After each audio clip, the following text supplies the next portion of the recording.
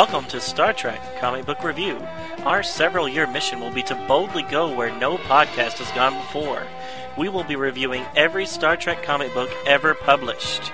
These stories have been released by Gold Key, Marvel, DC, Malibu, Wildstorm, Tokyo Press, IDW, and others. Star Trek and all that the Star Trek universe contains is copyrighted by CBS Studios, Inc. Hello and welcome to Star Trek Comic Book Review with Ken and Donovan. And it's January 27th, 2010, and Episode 6. Episode 6. So today we will be finishing off the first miniseries, 6-part miniseries that DC Comics did for Star Trek The Next Generation. Okay, so we'll just jump straight into issue number 4, which, as everyone remembers, is a continuation of issue number 3. So, issue number 4, entitled Tuesday. Not to be confused with Tuesday. Is that right? Alright, so first off, we get a little recap of what happened in the previous issue. The saucer section is separated from the engineering drive and is missing. Q is on the battle bridge, and the engineering section has disabled an alien craft and captured the 4 men aboard it. Alright, Q claims that there was another man on the alien ship and that he must be aboard the saucer section now, and that's why they can't get a hold of it, that he somehow hijacked it. Worf does not believe him and then attacks Q. Q, in retaliation, shoots Worf with a phaser, but it somehow freezes Worf into like this little block of ice. Meanwhile, on the saucer section, Riker tries to free the ship from the clutches of these gigantic ghostly hands. Yar, on the sickbay in the saucer section, wakes up and says, "He's here!" As the nurse tries to come over to Yar's side, he trips, and then a cloaked man appears and just punches the nurse straight in the face. The man turns out to be Reglech, R-E-G-L-E-C-H, Reglech. But Yar was referring to him as Reg in the previous issue. And he starts to attack Yar. Then it cuts back to the battle bridge where Q and Picard are now arguing, and the confrontation turns a little violent, and Q attacks him, but nothing happens. Q has discovered that he's now powerless, and Picard takes advantage and just kicks him, beats him up pretty damn good. He gives him a good sock. Yeah. Across the chin in good superhero style. He does look very superhero style there. Yeah. Very dramatic. Alright, so Wesley comes onto the bridge of the saucer section. Riker orders Wesley to take the place of Mr. Bickley, who was bickering with his wife again, and takes his place. Or Wesley takes his place there at the con station, or is that navigation? Whatever Data normally does. All right. I think he's navigation. Wasn't right. Geordi the Yeah, and Geordi was the con one, which is what Wesley becomes when he really grows up and starts being a bridge member. Anyways, back to the story. Before he drops out. Shh. All right, Crusher contacts Riker and informs him that Yar is missing. Just then, on the bridge, several Qs suddenly appear. And Q being the gentleman that we know as Q, not the letter Q. Right. All right, Reg is taking Yar into some dark tunnel, and this reminds her of her past, or their past on the colony. He reminds her that she was a screamer, and that no one ever came to help her but him, and he admits how much he cares for her. Just then, Yar kind of comes to her senses, and then she kicks his butt. She accuses him and all the others of torturing her, and it somewhat implies that maybe it's some sort of rape involved. It seems pretty graphic, but they don't actually say that. Reg tells her that if she doesn't kill him, then he'll find a way to escape, and he'll find her again and kill her because he's found her once before. But she does not give in to the temptation to do that and just arrests him. While she's arresting him, 2 men who are just watching over to the side start talking to each other, and one of them says, "Very promising indeed." Yar takes Reg to the bridge, and the two Watchers reveal themselves as other Q members, and they inform him that humans have passed the test. All right. Meanwhile, back on the battle bridge, the powerless Q tries to take his own life with a phaser because he says he's being punished because. Well, we'll go into why he's being punished later. He just says he's being punished by the rest of the Continuum. He's about to shoot himself in the head when Picard jumps on him and inadvertently shoots Geordi. Enraged by this, Data just starts attacking Q and is pulled off by by Picard and Worf, and then it's to be continued. All right. So that wasn't too terribly bad. I thought it was a pretty good one. No, it was good. It was, I'm sorry. I was just going to say it's kind of set up for the next issue, so not a lot of resolution here. It's more of and you come more in the conflict, middle, too. right? So you're kind of floating in the middle. But overall, I thought these 3 issues were definitely the best out of the 6 that we've read now of the Star Trek Next Generation. Yes. Q Effects, Q's Day, and then the next one, which is the last one's here today. Is it here today or Q Effects? Oh no, the first one was Q Effects. Yeah, the first one's Q No, Effects. No, Q's Day is first. No. The one Q we Effects. read last week. What was that Q one called? Oh, that one. I have to look it up. Anyways, I have it handy. that was a whole week ago. That was a while ago. But anyways, this Q trilogy I thought was really good. Definitely the best out of the 6 Next Generation episodes they did in this little miniseries. Yeah, I think so. I thought it was. I had never seen quite so much violence with Q before. Yeah, I mean there were a lot of things hinted, but usually in the series, except it was always like, hey, well, you can't do anything to Q. I think Worf may have tried something one time, but it never got this far. Right. And Q never was shooting freeze rays out of his hands before, but so it is coming out of his hands. Yeah, it's it coming out is. of His hands like exactly palm up, and then you see this like it almost looks ray. like a Silver Surfer thing. Okay. Kind of. I did think it was funny that Q's still wearing the yellow Starfleet, or at least in the first couple pages, he's wearing a yellow Starfleet uniform still, which he was wearing at the end of the last issue, instead of the normal red that he normally wears, because he normally mimics the captain of whatever he is. Yeah, tries to have authority. Right.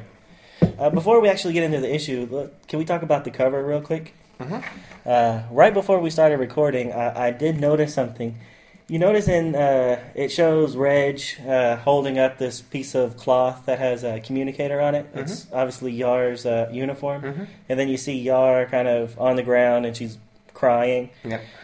But what he ripped off does not match with what she's still wearing. Because it just shows like her shoulders missing on the uniform. Not like that would be like the upper quarter of her chest.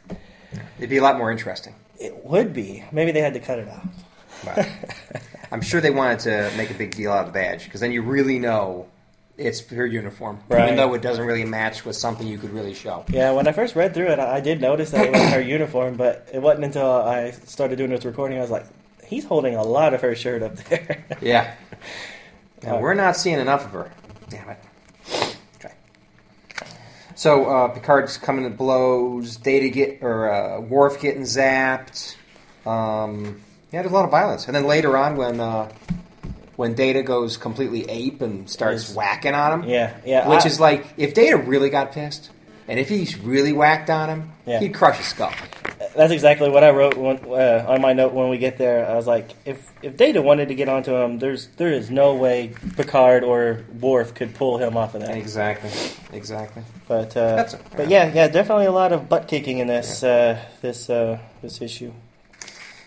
Here on page 2 or 3, when Q suddenly changes clothes and he's wearing like a Klingon outfit, is that the Klingon outfit that like the Next Generation Klingons wore, or it looks more like the original series Klingons to me?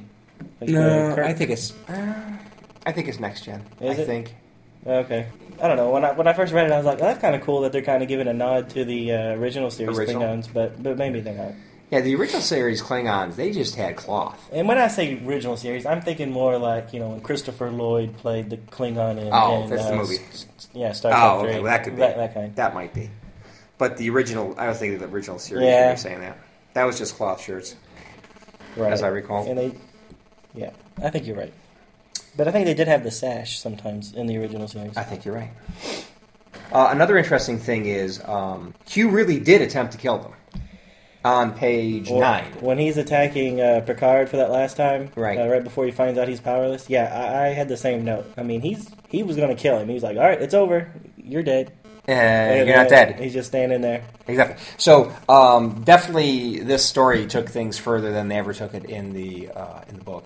That's in true. the series. In the series, Sorry. right. Yeah, Q's very malevolent. And then, I don't want to get into it because I don't want to spoil the next issue, but his reasons for being overly mean and being punished by the Q Continuum seemed a little weird to me. But we'll talk about that in the next issue. Yeah.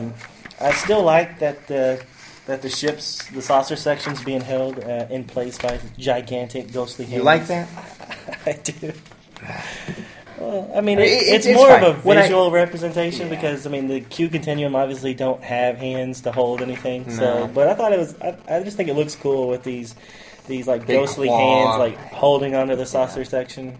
Yeah. I was thinking kind of cheesy at first, but yeah, it's cool. And it reminds me of that Adonis episode. And then I never. Oh God, I hated that. Who mourns for Adonis? Yeah. And then it's got like The the green hand hand. holding onto the saucer section. Oh, Yep. that was pretty bad. It was bad, but it was there, and you can't deny it. No, I can't. It deny happened. You can't handle the huge hands holding onto the Enterprise. I did read a book one time that was it was one of the Captain Sulu books, and he was talking to these like cadets or whatever, and they were like, they said something about, I can't believe that just happened, and then it was like a little thought of Sulu, and he's like, oh, you wouldn't believe half the things I've gone through. He's like, would you believe that our our ship was once held by a giant green hand? I'm like, that's awesome. Yeah. All right, so on page 5, when Troy's using her powers to sense what's holding them in place, I thought this was actually more in line with what her powers is in the show. That she can sense other beings or sense Exactly. their presences, So but she- not necessarily like fortune-telling and Exactly. other Which I really don't like. absorbing people's thoughts and stuff, which she could do in the other issues. When Riker's trying to get the saucer section away, the ship's shaking, and he orders everybody to general quarters, which I thought they would already be in if they're already in a battle situation. But then you have these emergency crewmen with these like funny little helmets on. Those helmets are terrible. Look at those. I mean, what is it? I mean, it looks like... I don't know what it looks like. In your note, you made a reference that it looks like a dog food bowl, and that's it. It really does look like a dog food bowl. It looks like a white dog food bowl turned upside down, And it even they're has a wearing name it. across, but it says emergency instead of Fido or whatever. And I, especially in this series, I think there were other situations where people had some kind of a hat or a helmet or something like that. Yeah. And I remember thinking in that episode, too, how weird. Yeah, what's funny is that in all those previous examples, it was more like a cultural thing. Like they would have like some sort of, like the transporter chief in that one issue, she had a weird helmet.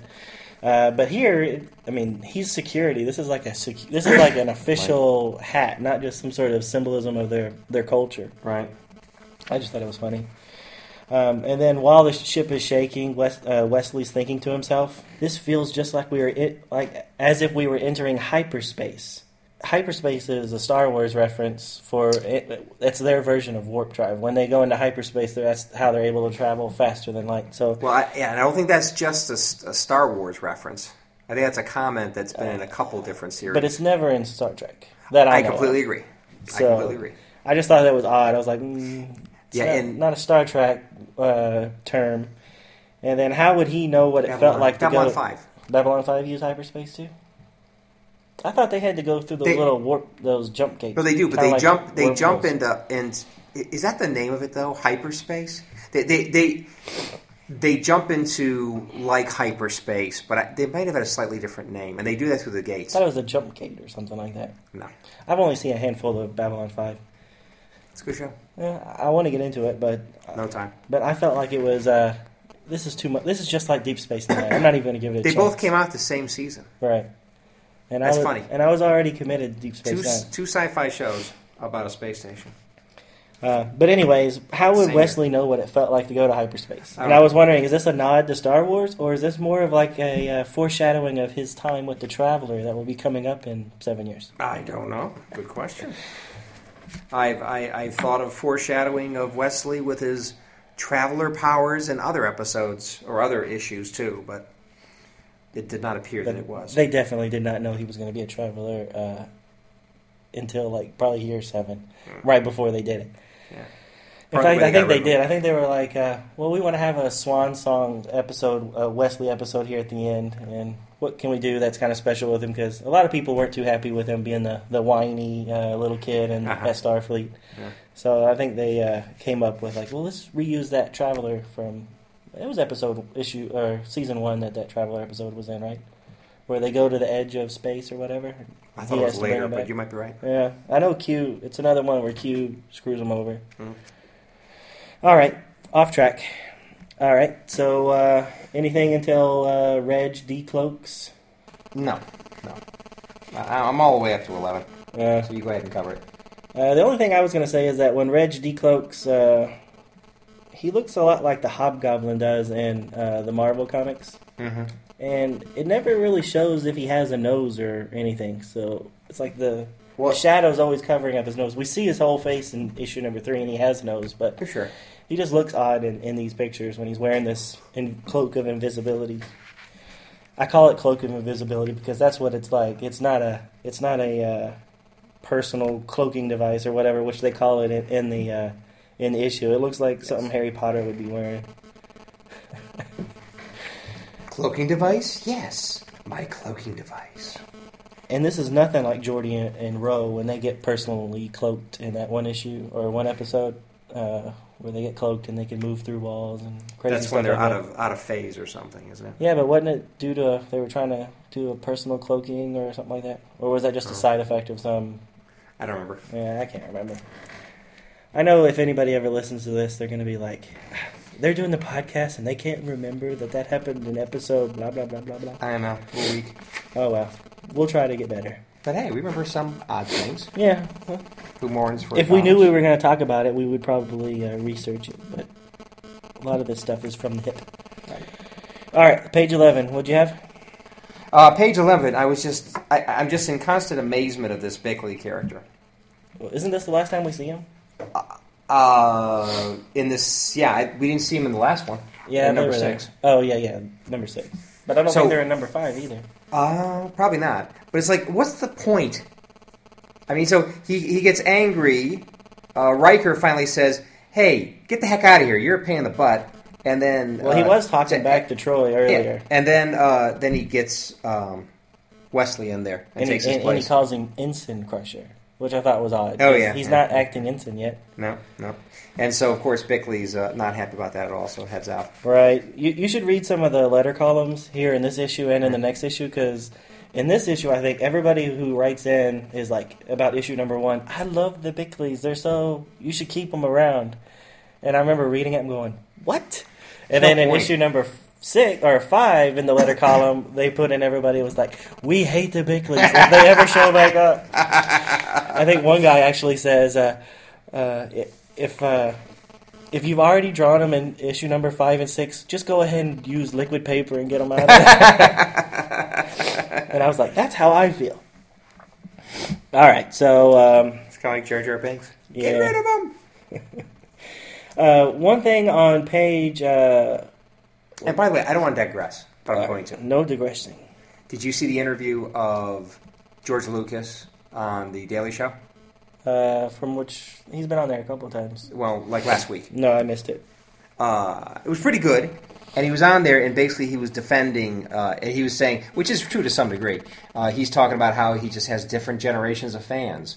Some of the people that grew up with the original 3, they love the original 3. They really don't like the newer ones. Yeah. And the people that are younger, they like the newer ones, and they think the old ones are boring.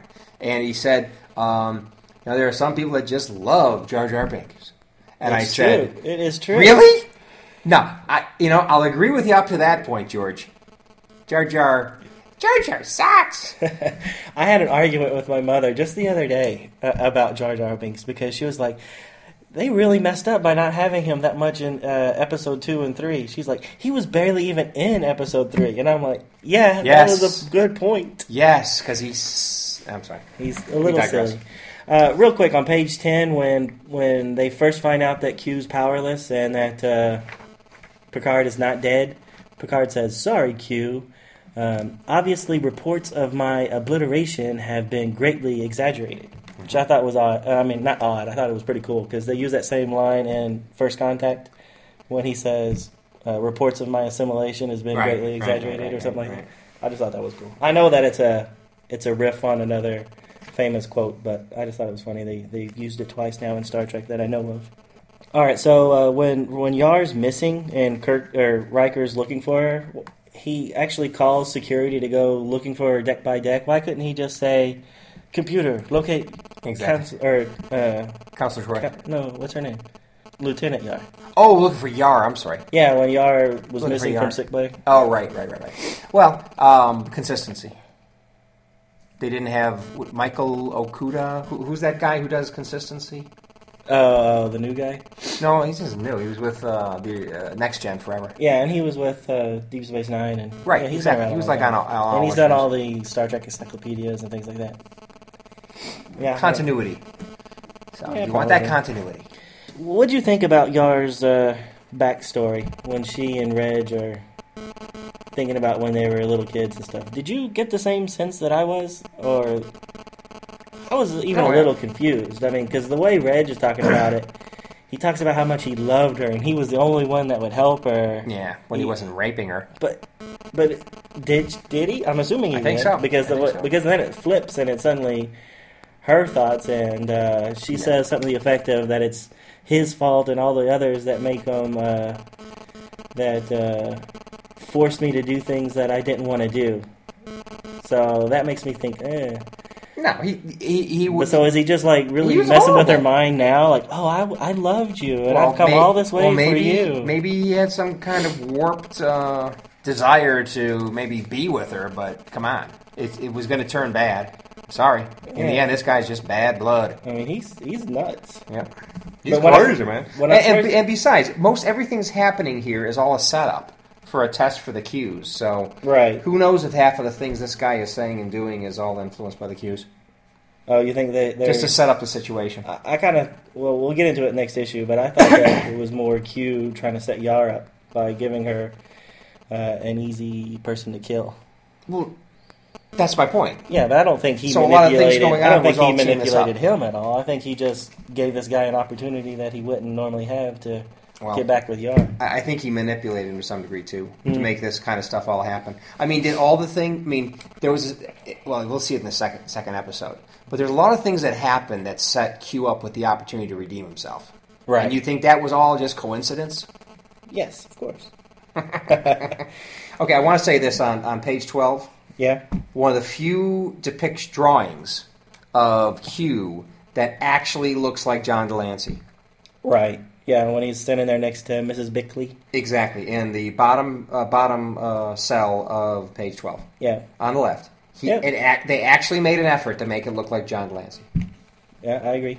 And that's about it. Which is the one where I think he shouldn't look anything like John Delancey. 'Cause Right. as we've seen in other episodes of Star Trek, different Qs look like different people. Right. I mean, we had, what was his name, Quinn or something there in Star Trek Voyager where he wanted to kill himself and they stuck him in that comet Yeah. that Voyager ended up breaking open. And then Lady Q, which is was in the Q and the Gray, Right. where the factions of Q were fighting each other and they ended up having a baby, little Q. Little Q. And then obviously Trelane from the Trelane. Squire of Gothos, which Who turned out to be a Q. retcon or whatever. They try to say that he's some sort of Q, but obviously in the episode he's not Q. Well, in some novels, though. They definitely Yeah, say that. and in other comic books too. There'll be a comic book later on that'll have Q and Trelane fighting, not really fighting each other, but kind of pitting their his Enterprise versus his Enterprise, kind of. Right. So like Trelane's like Kirk's so much better than Picard, and Q's like Picard is so much better than Kirk, and they're like, well, let's see what would happen, and they actually switch Kirk and Picard, so that Kirk is now on the Enterprise D and Picard is on the Enterprise, the original. Enterprise. It's actually a really good episode. Just stop for a second. But so.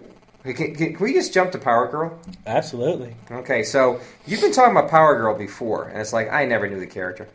But I definitely became familiar with her from that audiobook, right. Armageddon or whatever it was.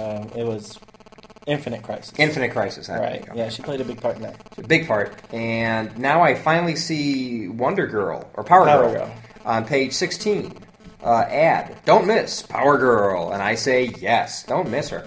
Yeah, she's pretty hot. I really like Power Girl because originally she was written as an alternate version of Supergirl. Uh-huh. So back then there was several different Earths, and there was Earth 1, Earth 2, Earth 3. Yeah. So Supergirl, the Supergirl that we're normally used to was on Earth 1, which was the main continuity. Right. And then they wanted to make it a little different for Earth 2, so Supergirl was older, and instead of being called Supergirl, they named her Power Girl. Mm-hmm. So she had no affiliation with Superman. She didn't wear the shield or anything. But then right before this miniseries came out, this Power Girl miniseries that's being advertised, DC did this big Crisis on Infinite Earths where they squished all their continuities into one Earth. Right. Well, they had a Supergirl, so they didn't need a Power Girl. Or no, that's not it. They only wanted Superman to be the only Kryptonian, but they still wanted to keep the character Power Girl. So that's why they did this like miniseries where it says that, don't miss her origin. Kind of thing, because it was a brand new origin. So in this miniseries, they totally threw away the Kryptonian thing, and now she's a descendant from Atlantis, ancient Atlantis. That somehow she was cast into the future, and she has all these powers and stuff. But it's a okay miniseries, but I thought it was pretty good. I always liked Power Girl for not the obvious reasons. For more than just her looks. Yeah. We do have, at one time, Riker talks about how he used to have Q powers. I thought that was kind of cool. Kind of alluding to that, what was it, Hide and Q, that episode. Oh, was that the name of the episode? Yeah, I remember the episode, I don't remember the name. Yeah, where he gets the Q powers, and he makes the comment of absolute power corrupts absolutely. Exactly. How often is that the case? All right, so Q's about to kill himself. Any comments there? No. Now, although I do have a comment that I do like on page 18 where they refer to not the saucer section but the engineering and the engine section, the battle section, I guess, as the star drive section. Yeah, and I was like, hey, I kind of like that. Do they ever call it that? Is it ever called that in the show? I don't remember it being somehow. I'm thinking somewhere along the line they called it that. Right. But I can't point to a specific instance. I thought it's a pretty cool name. Yeah, it is a cool name. Star Drive section. Yeah, that makes sense. And that brings up another thing I meant to ask, and it's not really relevant to this issue, but how fast can the saucer section go? Not too fast. Can it not? So, well, I mean, if all it's got is impulse engines, so, okay, they're not going to be blown up with the Star Drive section. But after that, they're going to be slow going to get anywhere. But they're always separating it for the saucer section to go somewhere else, and then. But how fast can they get out of the way before whatever's attacking the star drive is just going to go a little bit further to kill the saucer section? Yeah.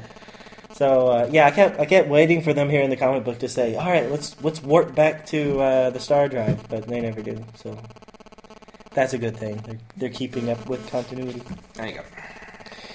All right. So can I also say something? You can say whatever you want. Page 20, they're showing some close-ups of their depiction of a phaser. And I gotta say... You mean the remote control? Not even...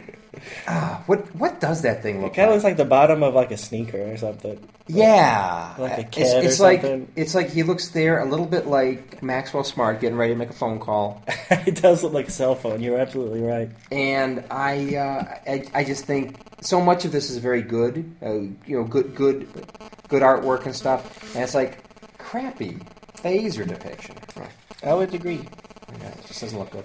So one last thing that I have before we go on is Q losing his powers. They actually did an episode later in the series where he is being punished and he's losing his powers. Yep. I think it was called Deja Q. There you go. Which we'll get into more. To me, what happens in Deja Q, is a lot like this next issue that we're going to go into. Yeah. So I think that's kind of cool that maybe the writers of the series had read this comic and they were like, hey, we'll adapt that into an episode someday. Yeah. I think that's kind of cool. Yeah.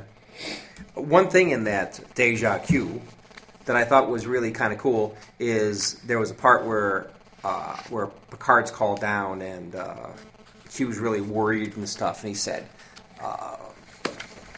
"Well, suddenly became fatigued, or suddenly, and then I passed out." And he's like, "Oh, it's weird." And then I finally woke up, and then Picard just goes, "You fell asleep." And I was like, when he was first describing, I was like, "What's he getting on?" Oh yeah, he fell asleep. Oh, and then doesn't he do the same thing about being hungry, about his stomach's hurting or something? Yeah, right. One last thing I want to talk about, and this is more of a personal note. Here on the little advertisements for coming attractions, they have a what's happening in Star Trek, the original series, and also what's the next issue of Next Generation. This issue here, I think it's 51. This is about when I really got into comic books, and I really remember reading this one in particular, and it's called Hell in a Handbasket. And throughout the story, they used the word damn, D-A-M-N.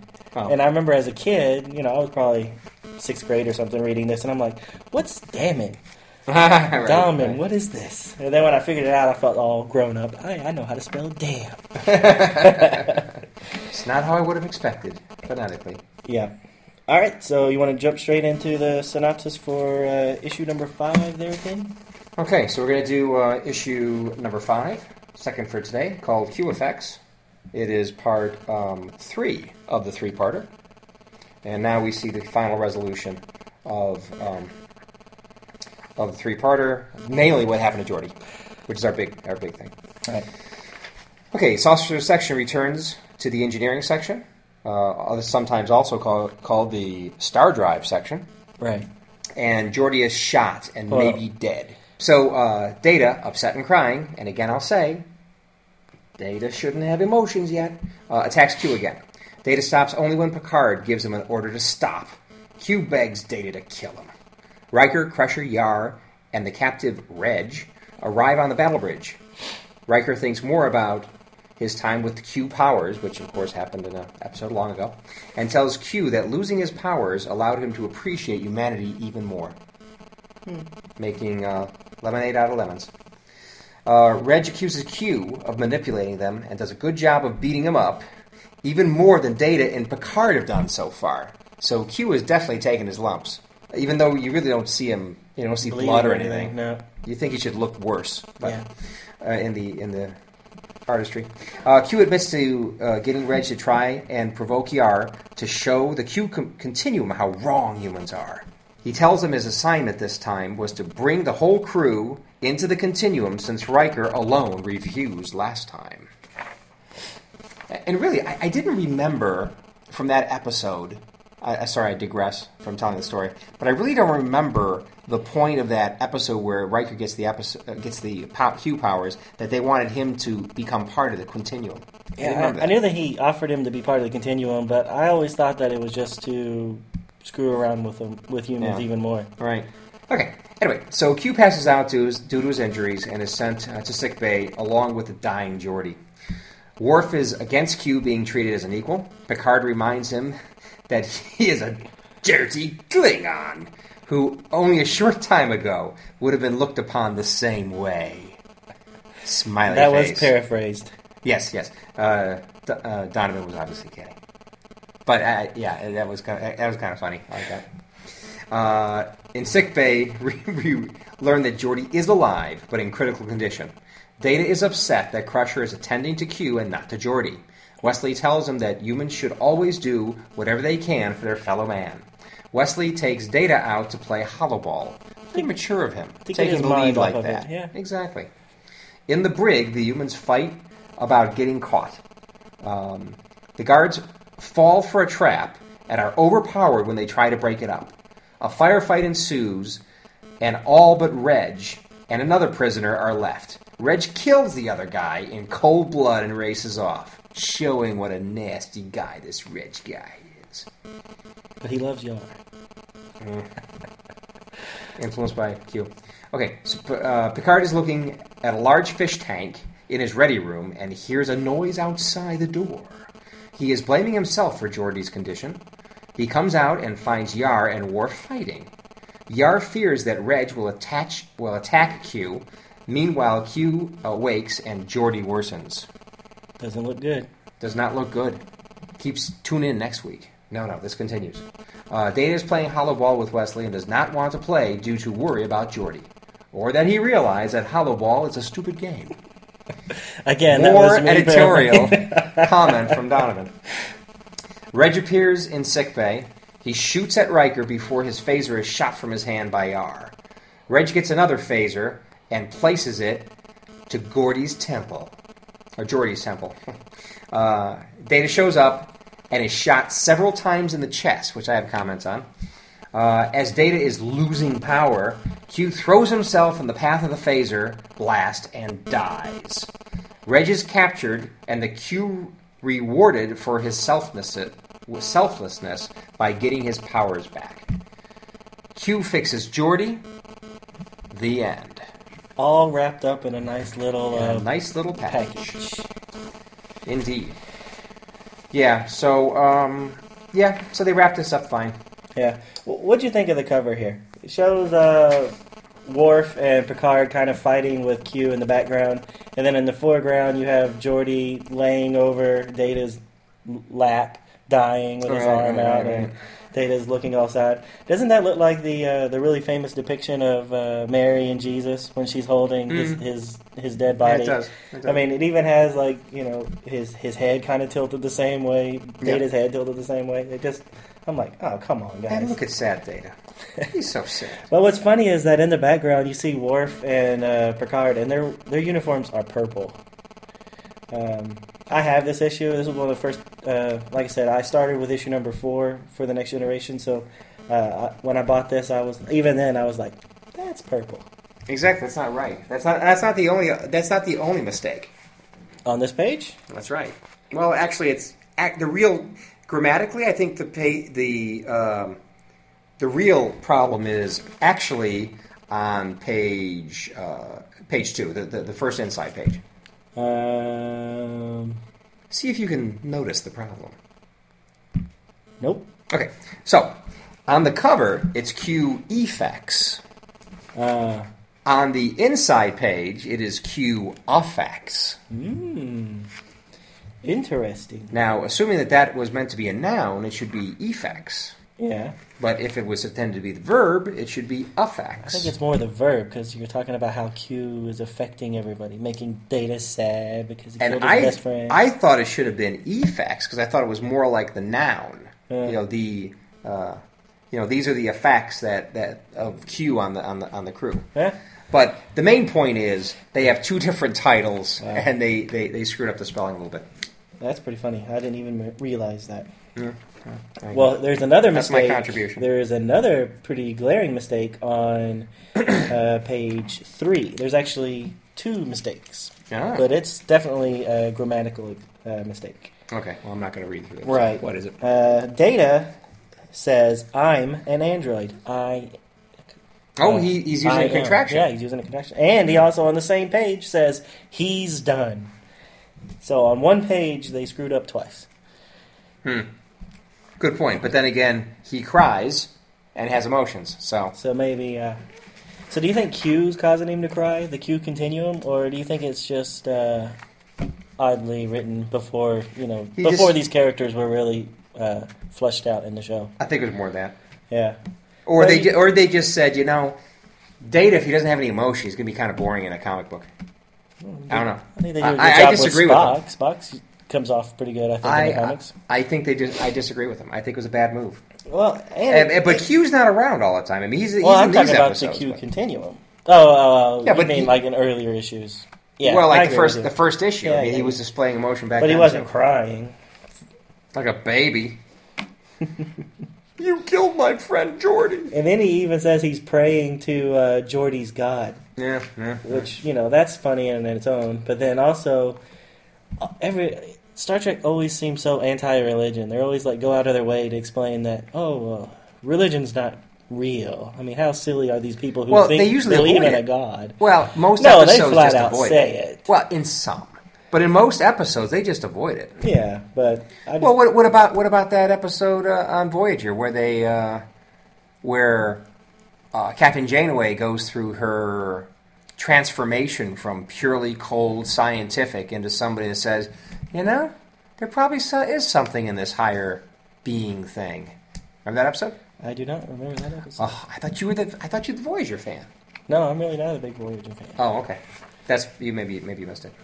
I just don't remember it. But I just keep remembering that episode where Picard is on that planet of the cave Vulcanoids, where they look like Vulcans, except they're supposed to be like cavemen. And they see Picard and they think that he's a god, and they start worshiping him and stuff. And then, several times in that episode, Picard's like, I can't believe they believe in gods. How primitive. Who on earth would believe in a higher being? And you're just like, come on. Really? Yeah, it's really anti-religion, the whole episode. And I'm because, just like, come on. Because there was another episode where, I don't remember the exact circumstances, but Picard was asked by somebody else what he thought of God. Who? And he asked Picard? Somebody asked Picard? Yes. And Picard said, when you look at the incredible complexity of the universe, and he mentions some other things, I don't know, the beauty of a rose or whatever, and then he says, I can't believe it's just random. So that was a different... that's a good saying, but I don't remember that. Yeah, he said it. I thought it was pretty good. On page 11... But yeah, you're right. But how about the whole character of on Deep Space Nine? Well, Deep Space Nine is very spiritual with the prophets and all that stuff. Exactly. And what's the second in command? What's her name again? Kira. Right. Kira Nerys. Very religious. Yeah, which I like that because I think that there still will be a religion and everything, several religions this far in the future. What I think is funny is that on page 11, when you have Geordi dying and Data's kind of standing over him with Wesley, and he says something that's almost like word for word exactly what's in Superman the Motion Picture. Oh, really? Where Superman, after his dad dies, Jonathan Kent dies, he says, all of these powers, and I couldn't even save him. And that's like almost exactly what Data's saying here. Basically saying that he should have been able to save him because he's superhuman. I just thought that was kind of funny. And then Troy actually says that she can sense all these emotions from Data. So now not only is it a visual that he's crying and looks upset, she actually says, I can feel your... what does she actually say? I can feel much fear and confusion as well as anger. So she's flat out says, I can feel your emotions, which we know she can't. No, of course not. And she never feels an android's emotions until Lal, Data's child. Lar? Lal. Who's Lal? Or was her name Lar? Who's Data's girl? When he builds that dog. Oh, that chick. Yeah, her name was Lal. Was it Lal? Yeah. Oh, that sounds stupid. But yeah, I remember that. I remember that episode. That's one of my favorite episodes. No, it was a good episode. I just remember her name being Lal. Yeah, I think so. Pretty sure. Oh man. I mean, come on. It's better than Lore or whatever Data's brother's name is. But go away. His name was... his name's Data. His older brother's name is Lore. I mean, get away from the L-O. Or the L. Go use a different letter. Well, she picked her own name, remember? Oh, did she? Yeah. I don't remember. I have a comment. As you're going through this very long series of dialogue and stuff... Right. And this is down to 7. I mean, they're just doing all this dialogue and stuff, and then and then I'm just going through all this, and all this stuff's going on, and it seems like they're all talking clinically about all these kind of things. It's like, does anybody but Data give a rat's butt that Geordi's dying? It's like that's true. Anyway. And even after they're gone to the sick bay, nobody really seems that upset about it except for Data and Wesley. Yeah. And what's funny is that when they actually take him, when Data picks up Geordi's body on page 5, it looks like Wesley's like caressing Data's arm or something. It looks really awkward. It just looks raw. All right. What else you got? Well, let me see. What'd you think of the brig when it shows it? I thought it was different. It doesn't look anything like the TV show, but No, I thought it looked or- pretty good. with Yeah, the- I mean, I don't remember it looking like any brig before. It looks like it was just a bunch of Quonset huts just stuck there in an open deck. Okay. What's a Kwanzaa hut? It's a military metal kind of temporary shelter kind of thing. Oh, okay. You just stand alone. You just like dump it there. And that's Gotcha. All right, and then when Yeah. Data and Wesley are playing the game, oh, they're wearing the helmets more again? stupid helmet. These are different helmets. These are not emergency helmets that look like upside down. Okay, so we're talking about page 12 for any of you that might actually have the book. But we've got these two security guards who are wearing helmets that look like who's the X-Men? Oh, Magneto? Well, I wasn't thinking of Magneto. Oh, I was thinking about the guy that Juggernaut. That's right, They do Juggernaut. look like Juggernaut. Looks like Juggernaut helmets. They do. I never thought of that. It's like everybody's got to have all these different stupid. And they helmets have like a the Enterprise logo right on the forehead. on the forehead, right? Yeah, that's funny. Yeah. So why are those guys so different from the guys that had the emergency hats? Because these are just These are security these are guys? just MP kind of guys, and Okay. those other guys were emergency. Mm. I don't know. They lose them pretty quick when they jump in there to break up the fight, and then the prisoners kind of beat the crap out of them. And Yeah, it's like that's like the oldest trick in the book. yeah. Why didn't one of them just say, "Hey, I gotta go to the bathroom," and then they open the door and beat them up dead? Yeah, exactly. Excuse me, can I go to the washroom? There's no washroom in here. What kind of advanced engineer from the future designed this place? What'd you think? Well, there's no bathrooms on the Enterprise at all. What are you talking about? They never show them. What'd you think of They gotta have the fish tank there in Or Picard's is that ready is room? that what the phaser's for? To go to the bathroom Yeah, you just zap it. midstream? How's that gonna work? Good aim, very good aim. What'd you think of the fish tank? It's I like thought the this- fishbowl was pretty unique. It's unique. It's not. I mean, Picard does have a fish tank in his ready room. Yeah, but but it that's doesn't look like and it's a that. nice one. But this thing is big and And it's like very right in the unusual. middle of it, and it's like this big. Looks like a big gigantic egg kind of thing. All right, so I do think it's funny that when Picard finds the Yar and Worf fighting, he calls them Bickleys. The only reference to the Bickleys in this issue. Come on, we gotta talk about Hollow Ball real quick. I've been waiting a long time. Go ahead. What the hell is it? I don't know. Look at this. It looks like a pool cue. You're supposed to throw the ball through the pool cue and let it hit you in the head until you're almost unconscious. Look at And Wesley. the ball has like this big spike on it that you're supposed to then catch in this little triangle that he's holding. The ball has a party hat. It looks like a Jack in the Box New Year. Do you guys have Jack in the Box? Oh yeah. Okay. Come on, man. Some Come on, places the don't West. have Jack in the Box. Come on. All right. So page 19 is what we're talking about. So it Uh, actually shows a little bit of. Yeah. So it shows Data throwing the hollow ball, and Wesley hits it with his head and then catches it in this little paddle. And then when he throws it back to Data, it just soars over his head. He's like, "You didn't even try." I'm sorry. I'm just so upset. Yep. Jordy's my best friend. Did I tell you about Jordy being my best friend? He's very sad there. He's very sad, as he is through most of these two episodes. So, when he isn't being angry. So, on page 18, is that weirdness? Again, with the head stuff. The stuff Dr. Crusher has on her head. Yeah, she's wearing a weird old helmet with like a lens over one eye. Right. Yeah, it's very strange. Yeah. You are not wrong there, sir. Interesting design. And then on page 20, near the end, or coming towards the end, in the upper right-hand drawing, it's a picture of Q, who's about to get shot by Reklik, and he just looks so happy. Like, goody, you're gonna kill me. now, remind me, in that episode of The Next Generation, when Q loses his powers, did he try to kill himself in that one too? I don't remember that. See, I can't remember either. I don't remember that. I don't remember the suicide theme. But you would kind of think that he might Yeah, try. you think so? All right, and then the last thing I have is on page 22 when Data's getting shot full blown in the chest. Yep.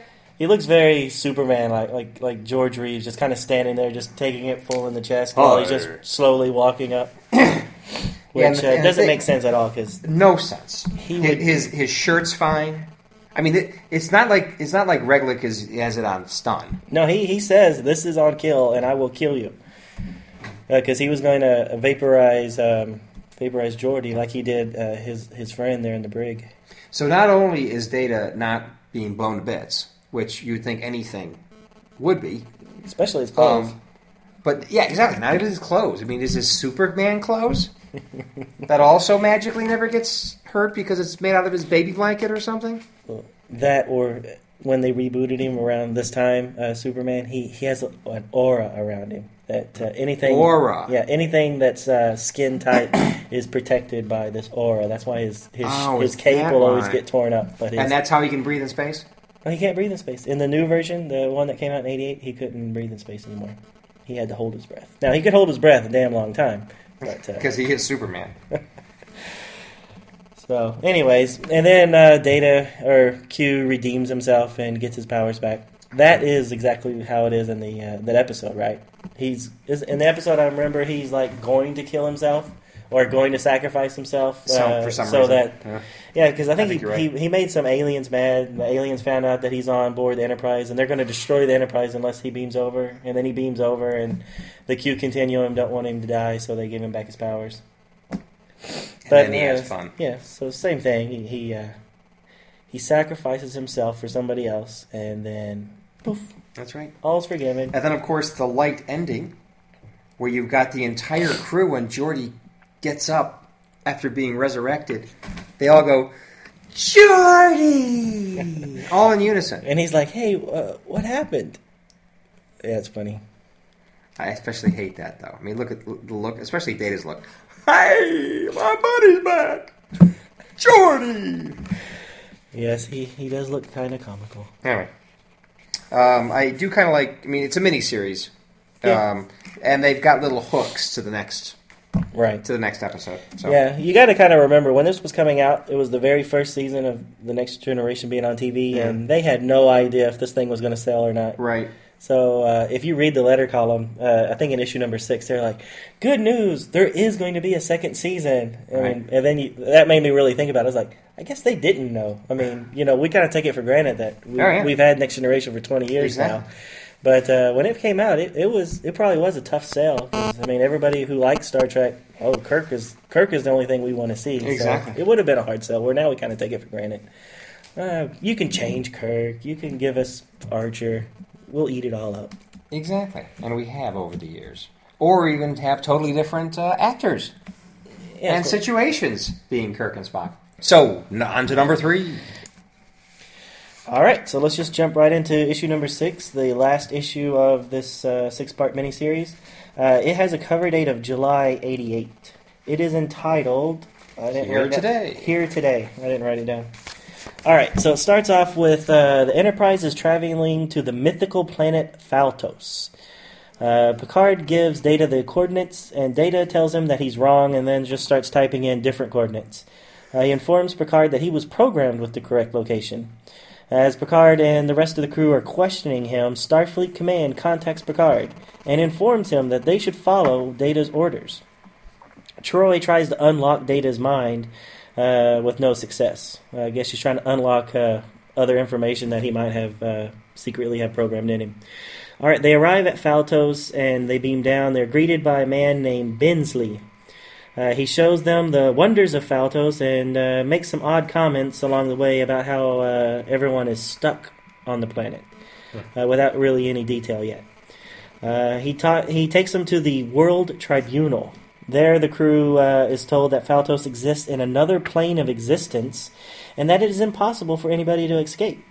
For some reason, Data is reminded of the crystalline entity from early episodes of The Next Generation, and that he might have a way to escape Phaltos since he was programmed with the way to get in. Picard, Crusher, and Chief Engineer Arsile. How would you say his name? Argyle? Oh, that was a G. Sorry. Argyle arrive and they operate on Data to unlock his memories. Come to find out, the crystalline entity was indeed from Faltos, and it escaped.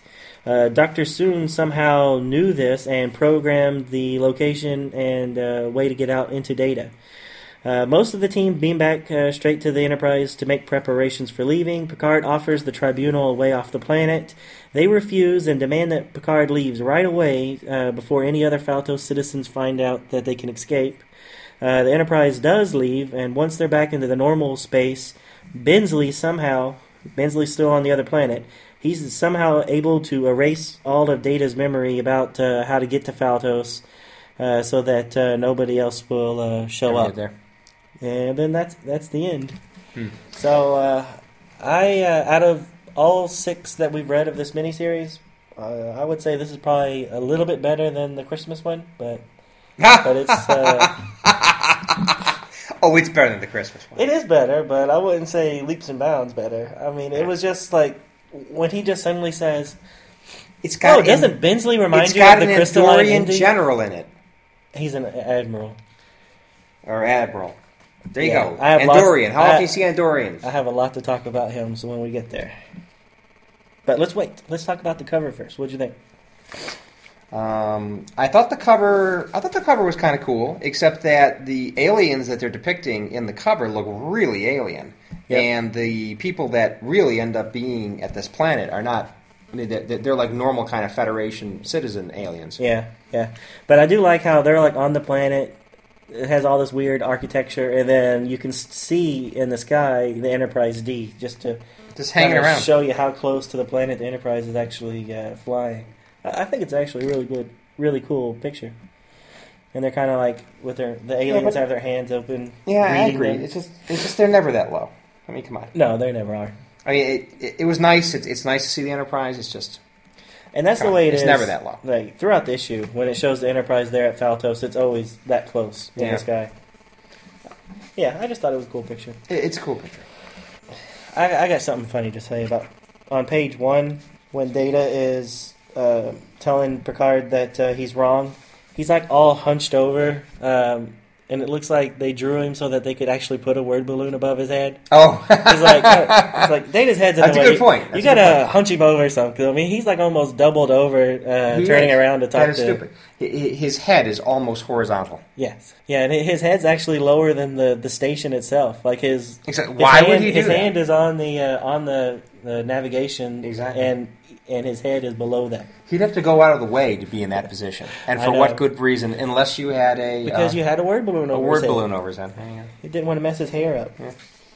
Yeah, and the thing is, as Data's doing all this stuff, he's not telling people what's going on. No, he's very secretive. Not really. No. And so he's really pissing the rest of the bridge crew off.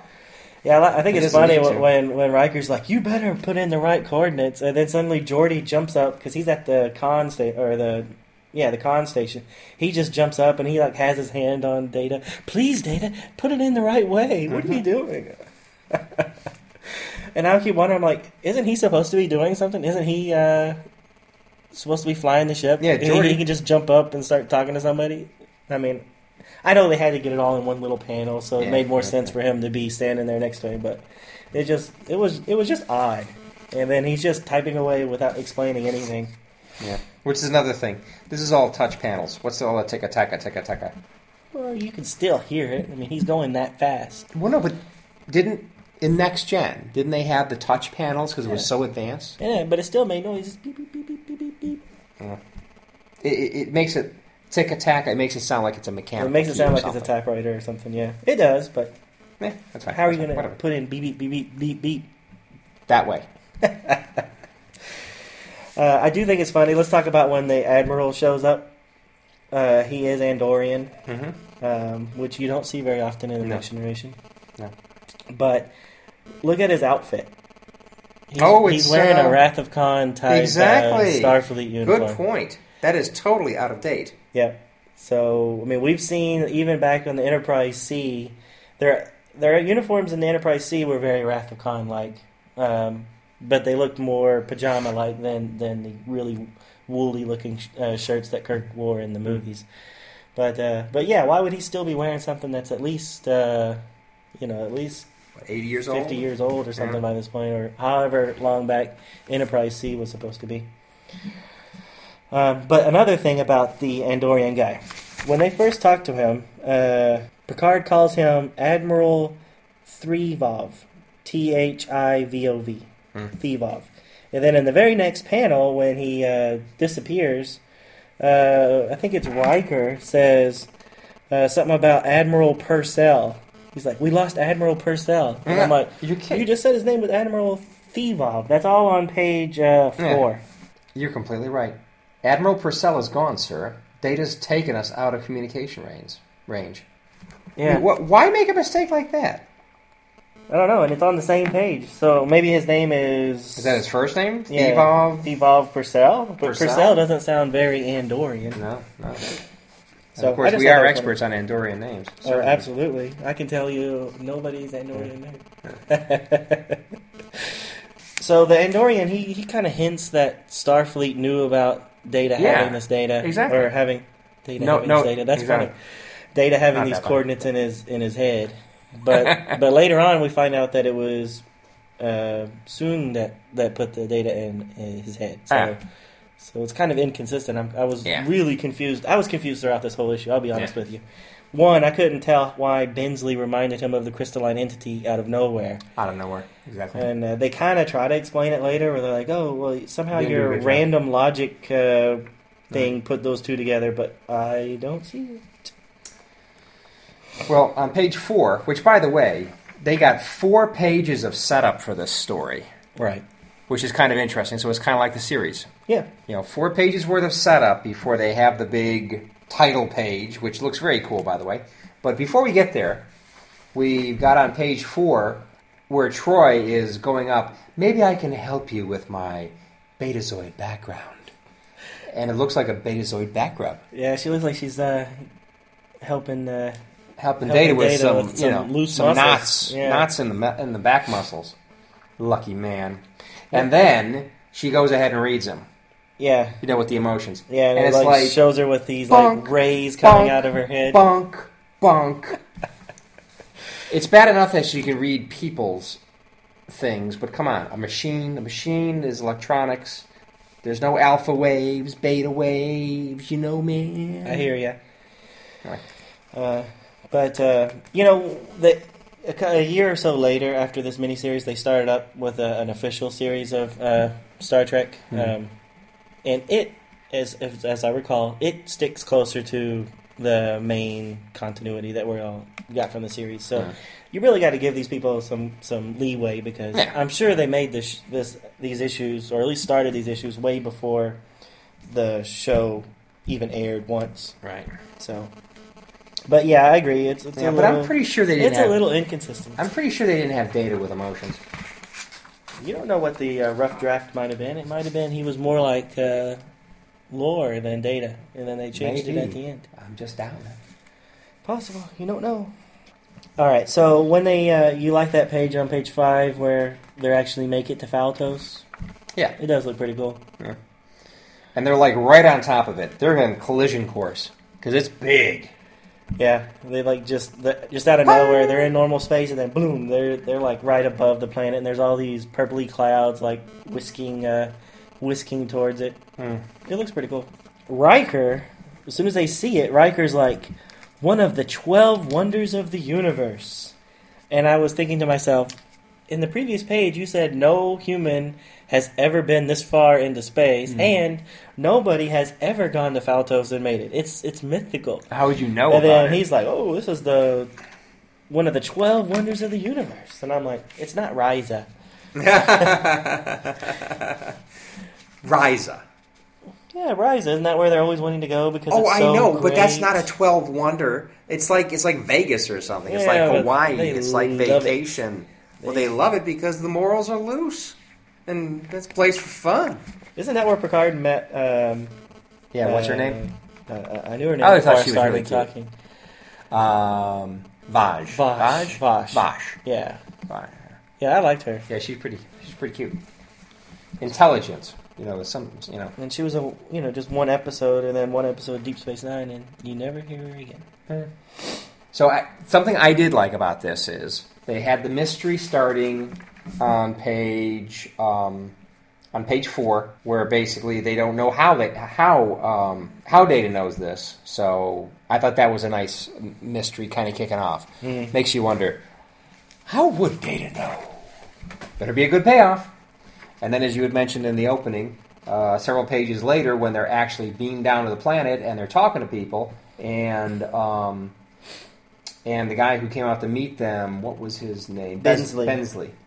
So one of the first things Bensley says, "May your stay with us be as pleasant as it is long." It's like, Yeah. And then I'm getting the feeling about something here. And then he does say something about how, we try to make everything as nice as possible since we're stuck here, or something like that. Yeah, exactly. Here, it has to be beautiful here. Otherwise, it might not be so bearable. Bearable? More clues to the mystery. And then it's pretty obvious, he says. Right. So they're introduced to the tribunal. Let's talk about those guys real quick. So Bensley definitely looks human. Before we go there, okay. I just got to mention this. Please. On page 8, there just before you go into the council, or actually as you're walking towards the council chamber, you got Riker and Troy talking. Riker is stupid. I mean, he is thicky.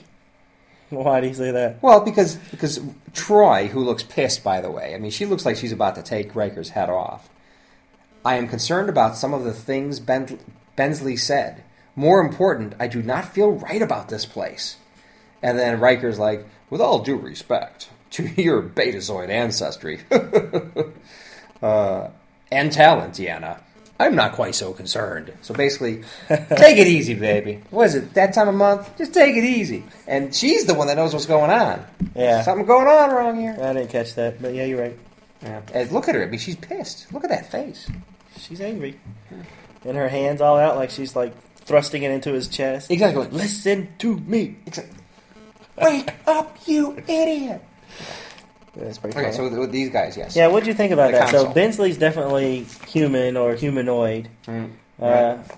He's wearing like some sort of like V outfit. I mean, when I say V, it just looks like it's a V that starts at his shoulders and goes to his groin area, and that's it. So I don't. I mean, it looks very much like an original series type outfit that they would have given an alien. So I don't remember that particular alien. I don't either, but I keep wondering. I wonder because obviously the other two are definitely homages to original series aliens. So there's a Klingon, and then the other one is I forgot their names. But obviously, Chirion.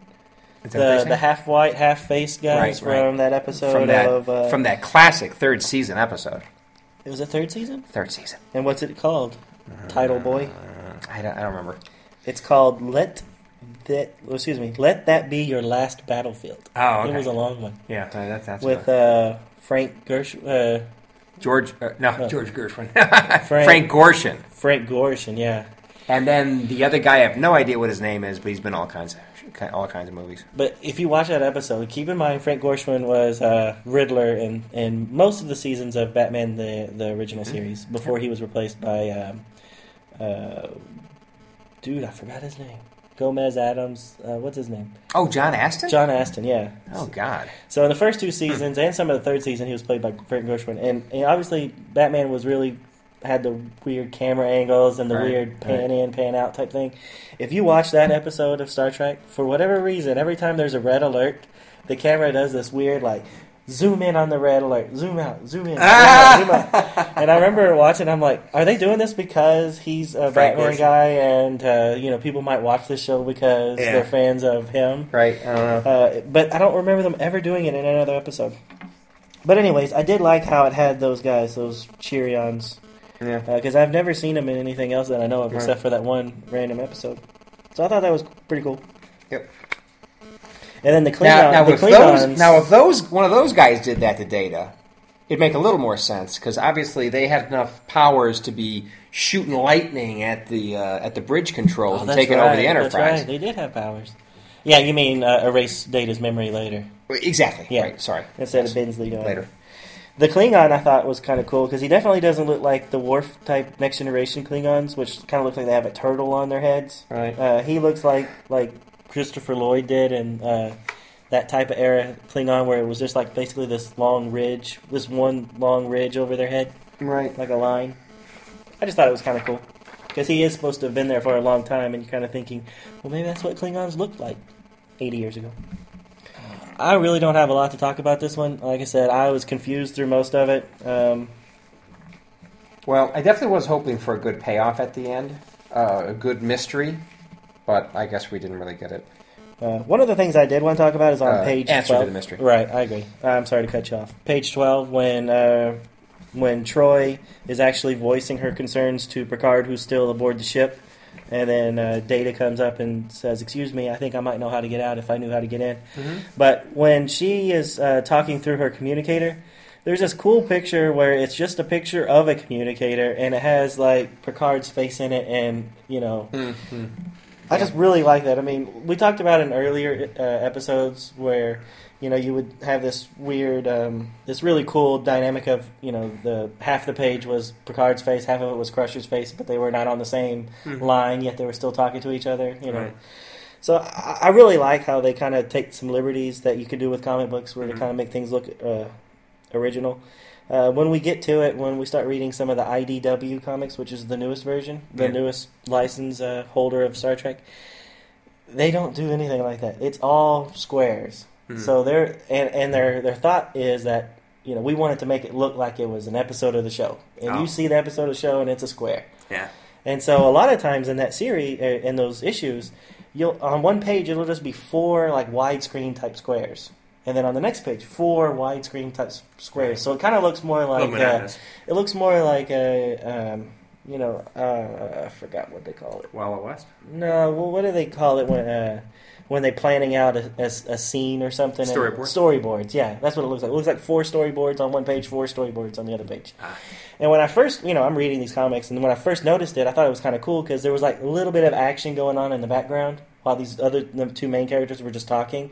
And I thought, oh, that's kind of cool that you can see what's happening in the background while these 2 guys are talking. Mm-hmm. And I turned the page, and they're still doing it. And I'm it's the same thing. Yeah, so they do it quite a bit in those issues. And now that then I kind of read why they were doing it, and I'm like, okay, I get it, but come on. I want to see. I mean, it's a comic book. You can have a lot more liberties with the visual medium than you can on a regular TV show. But oh well. I digress. I just really like this. I thought it's a nice little visual. So it is. It is creative. And of course it has 2 icons of the Next Generation world, the Communicator and Picard. So I really don't have anything until we get to page 18, which is when Data has his memories unlocked. And this is actually the last thing I have. Data finally has his memories unlocked because they took his back apart and somehow was able to fix his memories. And Data makes a comment that Soong somehow knew that the crystalline entity was going to come kill all the colonists, and yet he didn't do anything to stop it. And he, obviously Data's like, this is just as bad as if you found out that Khan was your father. Or something like that. And I'm thinking, that's funny because in Star Trek Enterprise, you find out that one of the ancestors of Noonien Soong did build a new generation of superhumans like Khan. So, I just thought that was cool that you kind of are the grandson of a Khan or somebody. Isn't that funny? Yeah. Isn't that funny? Data, if you only knew. Exactly. If you only knew the episode that will come out in about 15 years where it kind of proves that you are.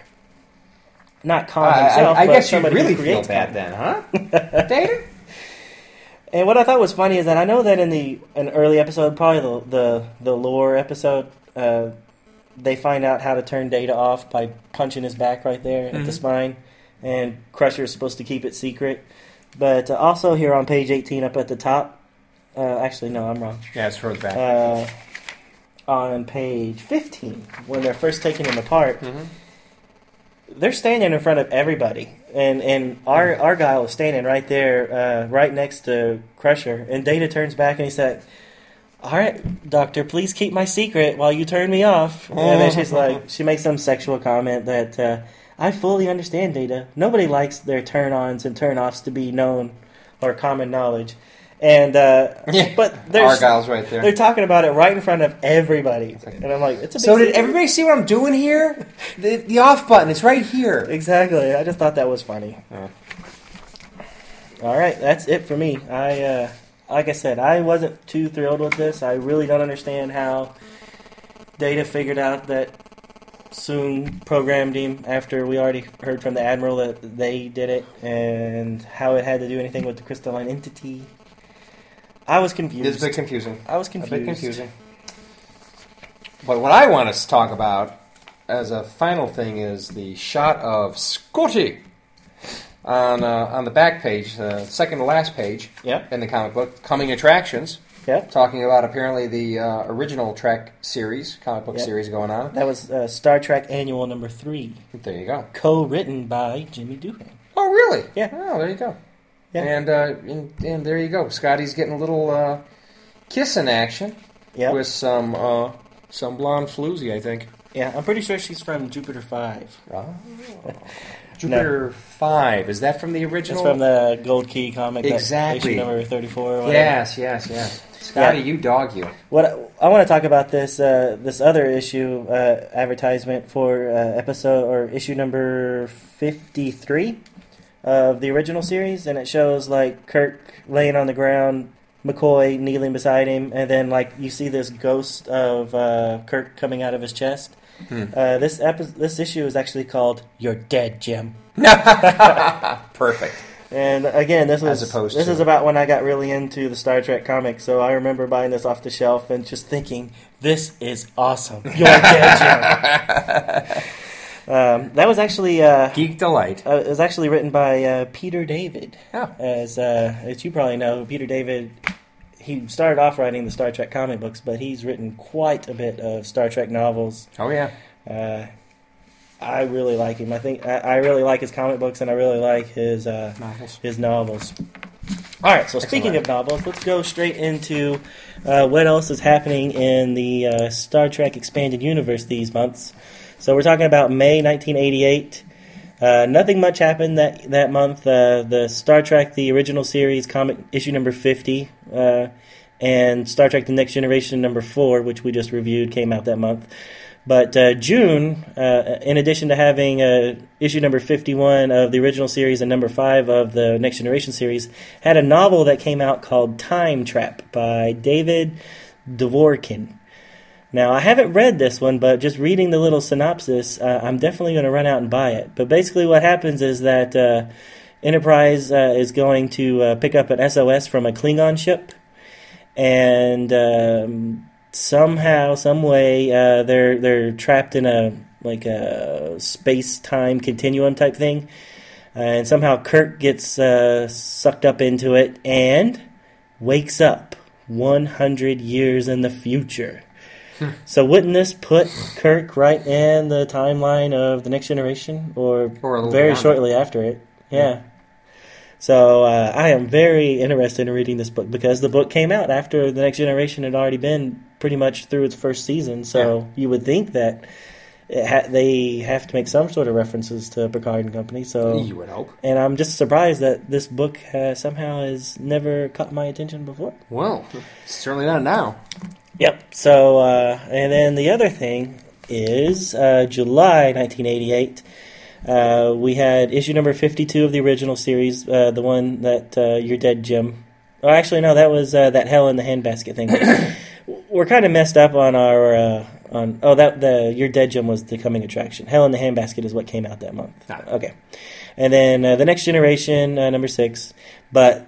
There was another novel that came out, the first original novel based in the Next Generation timeline. So around the time that Encounter at Farpoint was released, there was a novel for Encounter at Farpoint, which is technically the first Next Generation novel. Mm-hmm. But this one, it's called Ghost Ship by Diane Carey, who also writes quite a bit of Star Trek novels, quite a few Star Trek novels.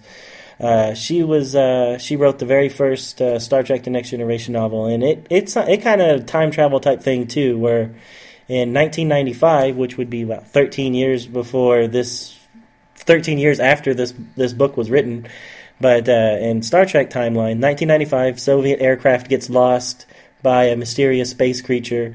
And then, 300 years later, the space creature is now about to destroy the Enterprise, and somehow Deanna Troi is able to read the spirits or whatever from that ancient Earth Russian vessel. So I haven't read this one either, but it looks pretty interesting.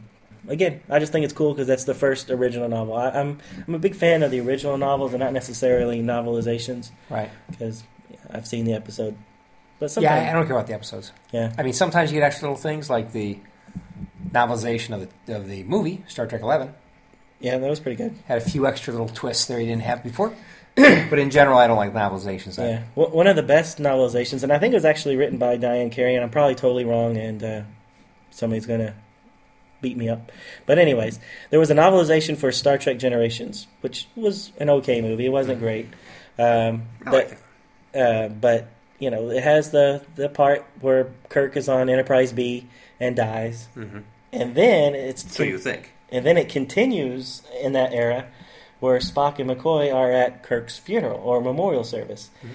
And you have Spock, Spock's not emotional or anything, and then McCoy's like really blaming himself. He's like, we were both invited to go to that launching and we didn't go. And he's like, and then Spock's like, well, I don't see how that had anything to do with, Kirk dying. And he's like, damn it, don't you know? He's like, Kirk told us. He told us that he would die when we weren't with him.